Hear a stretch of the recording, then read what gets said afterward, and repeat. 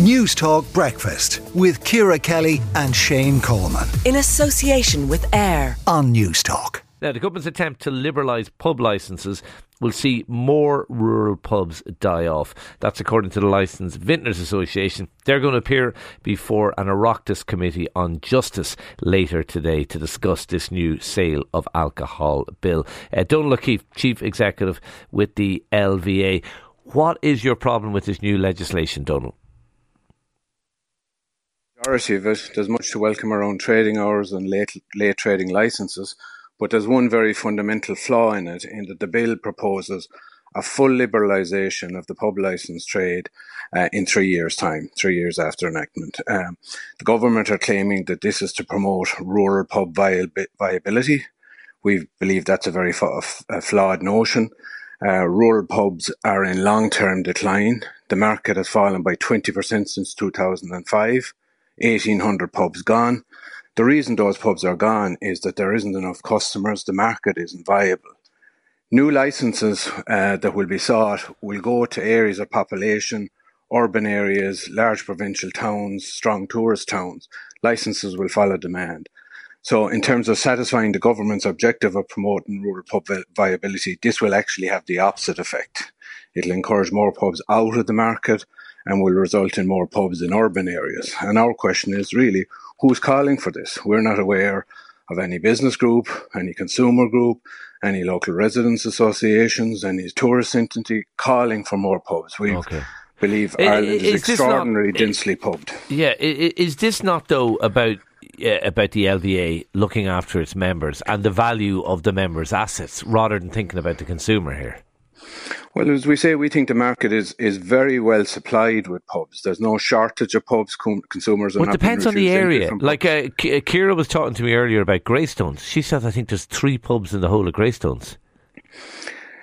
Yeah, but there'll be isolated instances. There's 6,800 pubs in the country. You know, we are twice as densely pubbed as the UK, which is fully liberalised. The market is very, very well supplied. In terms of the licence value, for the trade in Dublin, it's not a particular issue. The licence value is something of the order of 45 or 50,000. In terms of the costs of opening a pub in Dublin, that's not a barrier. We think the market is extremely well supplied with pubs, and as I say, we're not aware of anyone seeking this change. This will hasten the demise of rural pubs and add pubs to every street corner. I suppose, Donal, people will be saying, there's no limit on the number of restaurants you can have. There's no limit on the number of corner shops you can have, or supermarkets, or shoe shops. So why should there be a limit on why should it be strictly regulated on who can own a pub and how many pubs can open in a locality? Because selling alcohol is a fundamentally different proposition than selling groceries or selling shoes or anything of that order. The licensing regime exists for public order, regulatory control, for the Gardaí, for revenue. And that regulatory control is extremely important. We regularly have discussion in this country about the fact that alcohol is ubiquitously available in the retail sector, from every corner shop to multiple retailers to independent off licenses. And, the public health advice would be limiting availability. Yeah, but you just made the point. You just made the point that Britain had half per capita the number of pubs that Ireland has, and that's a fully liberalised market. So liberalising the market doesn't necessarily mean there's going to be a plethora of pubs. No, but it'll change the dynamic here. It'll hasten the demise of rural pubs, which the government are hoping to support with this measure. This will damage them, and it will result in a greater density of pubs in our city centres. Now, I don't believe there's too many people in Ireland. Why would it damage rural pubs, though? Why would people not go to their local pub because there might be a new pub opened up in a city or a town? No, the government's logic behind the change is that it will make it easier to open pubs in rural Ireland. Our point is, no, very, very few people will open pubs in rural Ireland because there's a lot of pubs there already and demand is in long-term decline. We have seen a 20% drop in the number of pubs in this country since 2005. That inexorable decline will continue because the market has changed, lifestyles have changed, how we consume alcohol has changed. So it will actually make things worse for rural Ireland in the sense that there'll be a rush to exit the trade, there'll be very few new pub openings, values of pubs will decline, businesses will eke away from those locations, but there will be attempts made to open more pubs in urban areas.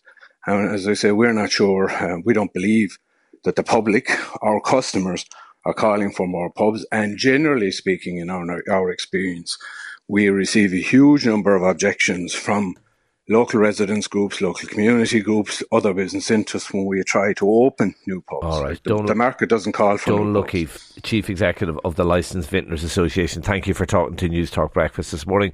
Let us know what you think. Do you agree with Donal, or do you think this is a good move, the idea of liberalising pub licensing? 53106 at a cost of 30 cents. News Talk Breakfast with Ciara Kelly and Shane Coleman. In association with AIR. Weekday mornings at 7 on News Talk.